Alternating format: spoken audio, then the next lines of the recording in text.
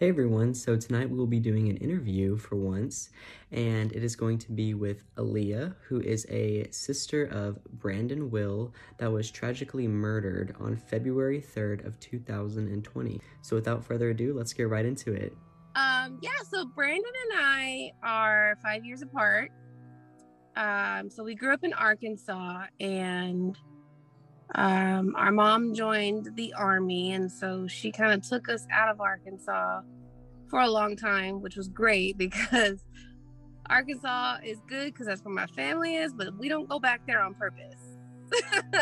Brandon had a very difficult time growing up. He knew he was gay very early on, and there was no attempt to be anything other than himself. And I was very proud of him for that, and I loved the fuck out of him for that. Arkansas was not very understanding. Let's just be honest. It's Arkansas. We had moved away for a little bit because our mom was in the Army, and we were living in Alabama at the time. I think it was Anniston, where this happened, but Brandon was like 14 or so. The neighbor down the street found out that Brandon was gay, and for no other reason other than the fact that he's gay, came down, beat the shit out of him in the front yard, kicked his head into the curb until he was unconscious. Then even after he continued to just lay there because he was unconscious, he continued to kick him in the head. So he had some severe brain damage after that day. So he was right around 14 when that happened. How did the neighbor find out? What's that? How did the neighbor find out? I have no idea. So I wasn't home at the time.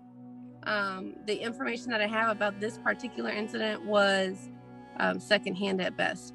So what I was told was that it happened, and then our mom came outside, I don't know what she saw, but she saw something, asked what happened, and then she just went back inside. Like, no one called the cops, no one took him to the hospital. It just kind of went away. And his best friend was there that day, his best friend Tyler, and Tyler's the one that called me and said, bruh, like, your mom didn't do anything. And so that really upset me. And then I called him, and of course he downplayed it. He said, I'm fine. But I'm telling you, after that day, he was never the same. Never. He was perpetually functioning at a much younger capacity for the rest of his life. So I tell you that story because you have to know that Brandon was never operating on all cylinders after that day. So he definitely had some erratic behaviors, but it wasn't all his fault. Hey guys, I just wanted to hop on here real quick just to tell you about this part that we just went over. Aaliyah did email me later on saying that she talked with her friend Tyler and that he had kind of cleared up some of the story just because it happened so long ago. So she said, so he was actually with his boyfriend John that day. So that clears up my question about who he was with or how the neighbor found out that he was actually gay. And she said that he was with his boyfriend John that day, and he was a little bit older than 14. I want to say maybe 17. And she stated that her mom did come out, but John cannot confirm if she actually saw what had happened, and that maybe she did or didn't call the cops. It's still a little bit unsure, but she said that the bottom line is he never truly recovered neurologically, and then you'll learn more about that as the story goes on. Also, I want to apologize about the background noise. They are in a shooting range, however, they do drive off eventually, so the noise doesn't last that long. And Brandon pissed me off a lot because of those behaviors, right? And I'm the older sister, so I'm supposed to be raising him. I'm supposed to be teaching him these things that, this is how you're supposed to be as an adult. But he really struggled with those things. So that just to set the premise. Brandon was dating a guy named Telly Dawson. Telly and Brandon were together for 5 years. Their relationship was extremely tumultuous. They were always fighting. They loved each other very much, but there were no boundaries when they were fighting. It was very, very problematic. every time, like to the point where like if they got pissed off enough at each other, one of them would leave the other on the interstate and take off. Just tumultuous, toxic relationship. They loved each other, but they were both wrong as fuck for how they handled their relationship. It is what it is. So February 3rd, at the time, February 3rd, 2020. If I skip something, please just let me know. So February 3rd, 2020, Brandon and Telly were living with my mom at the time. So Brandon was 33. And how was your mom? Like, what was her standpoint on everything? Was she okay with it? She was okay with it, yeah. She raised us very differently. With me, it was very, I was kind of forced to be responsible. I was forced to be successful. It was, yeah. So, but with Brandon, like, he didn't really have to do anything. He could, if he didn't feel like going to school, he didn't have to go to school. He could just stay home. And so he was given the luxury of doing whatever he wants, basically his whole life. Whereas I was kind of forced to be successful or die trying kind of thing. Mm-hmm. And I think a lot of that had to do with she didn't know what to do with him after that incident when he was a kid. I think she just really wanted him to be okay. And so even if that meant still living with her at 33, because he just sometimes could not function on his own. February 3rd, 2020. Brandon and Telly tell my mom, hey, we're going to go see Telly's family up in somewhere around Pocahontas, Arkansas. And they left. I think it was her understanding that they were going to go see family, hang out, stay the night, whatever, and then come home the next morning. Brandon and Telly went up to somewhere around Pocahontas, Arkansas, and they met up with Telly's brother, Kelly Dawson. So Telly and Kelly, and then their sister, and a fourth person. I don't know who the fourth person was. I have no idea.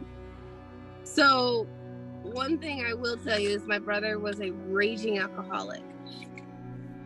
And I think it was facilitated for a long time because that was probably his way of coping with what happened to him when he was a kid. Hey, he's back. Hi. Brandon and Telly go up to visit his family. I don't know if Brandon had ever met that family before. I definitely have never met them. So I don't know much about it, to be honest with you.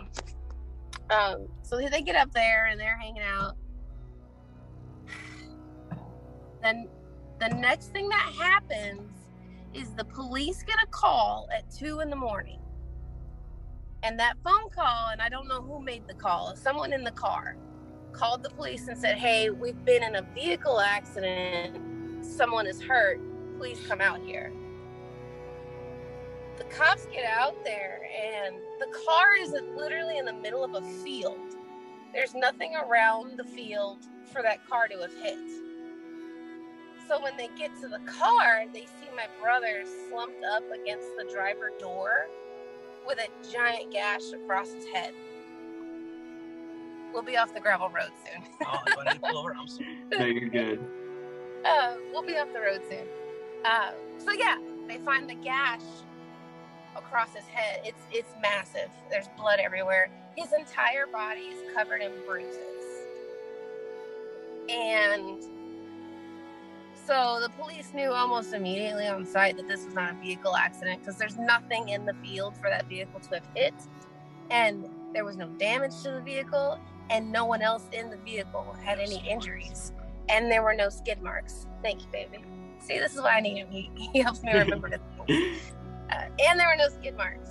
So they knew something was not right about their story. So they took Brandon to the hospital. He was not technically dead yet, but when he got to the hospital, he died there. And after the autopsy was done, it was revealed that he had been beaten so bad that his brain detached from his spinal cord, and that's what killed him. So that's when they started trying to.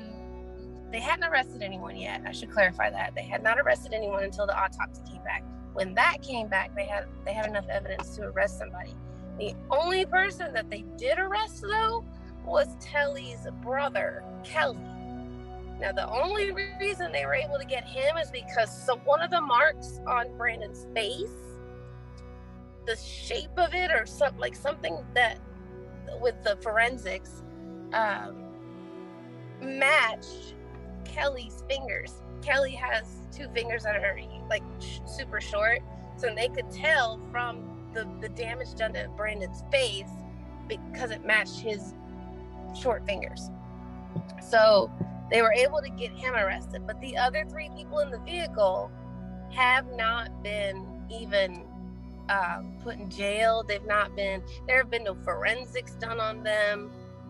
At the very least, most of us think why were they not arrested for obstruction? Because they lied about an accident. None of those things happened. Were they injured in the accident? What's that? Were they injured in the accident or anything like that? Not at all. There were no injuries whatsoever, except for Brandon's. The other weird thing is that when they did the autopsy, they found an extremely high alcohol content. And I don't know the exact number. You might be able to find it in your research channels, but he was so intoxicated that there was no way that he could have been conscious enough to defend himself against whatever the fuck happened. Remember, I told you Brandon was an alcoholic, and because of that, all of us were very, very cognizant about even having alcohol around him. Telly was with him for 5 years. Telly knew never, ever, ever allow him to have alcohol because he becomes extremely obnoxious. He's just an annoying drunk. He's just, dude, get out of my face kind of thing, And so my immediate question was, first of all, why was he drunk at all? Like, why did Telly even allow that much alcohol anywhere near his vicinity? But to have that much alcohol in you that you can't even defend yourself, that's not a choice. He did not voluntarily drink so much alcohol that he couldn't defend himself like that. So there's a lot of questions about the alcohol content that nobody even investigated, as far as I know.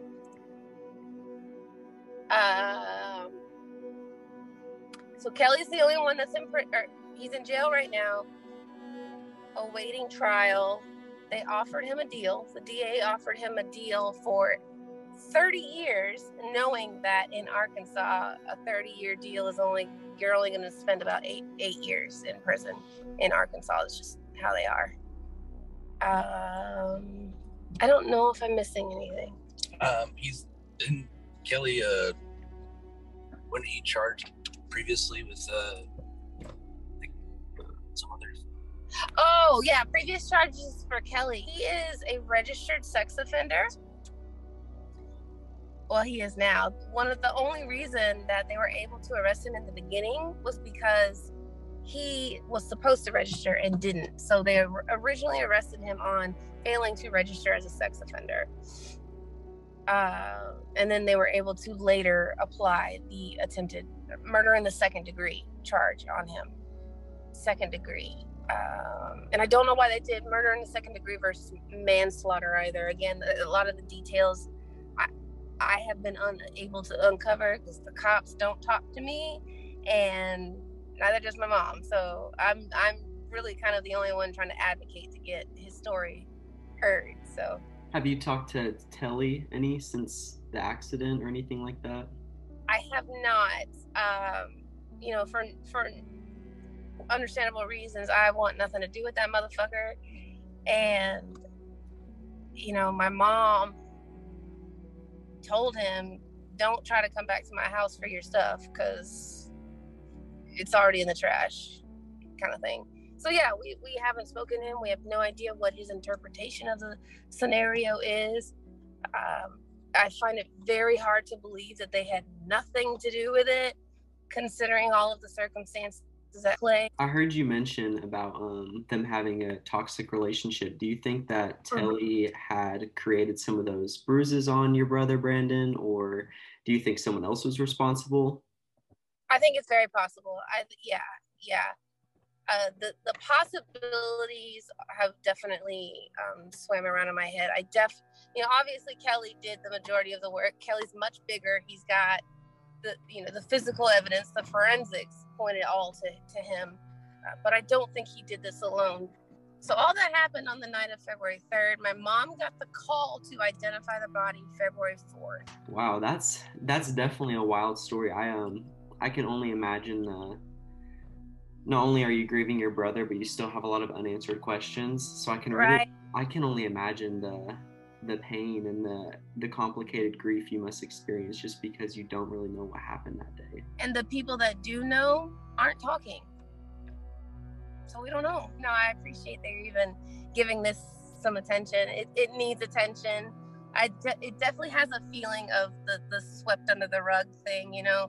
It very much feels like either the cops don't know and so they just gave up, or maybe there's just not enough evidence to pursue the others. I don't know. Yeah, and that's what I'm here for. And I appreciate you taking the time to talk with me and, letting your brother's story be heard. I'm literally just here recording. You're the one that's telling the story, so I appreciate you just bringing this to light and just shedding some information about a story that some people may not have ever heard, and now they're interested in. I'll be doing a lot of research, but like you said, it's very limited as to what the police have done. But who's to say that someone else, maybe that's probably way more qualified than I am, they might find something that will hopefully bring it at you for you as well. I've got faith that at the very least we will get answers if this gets enough attention. So, For sure. Yeah. Well, it was great meeting you. Thank you so much for your time. Of course. Thank you so much for giving this your attention. Bye. Bye. It was nice meeting you. I hope you guys enjoyed this video tonight, and if you or anyone that you know has had a crime case that has been swept under the rug, please get into contact with me, whether through email or through TikTok. Either way works with me. I would love to have a conversation with you. Thank you guys, and have a wonderful night.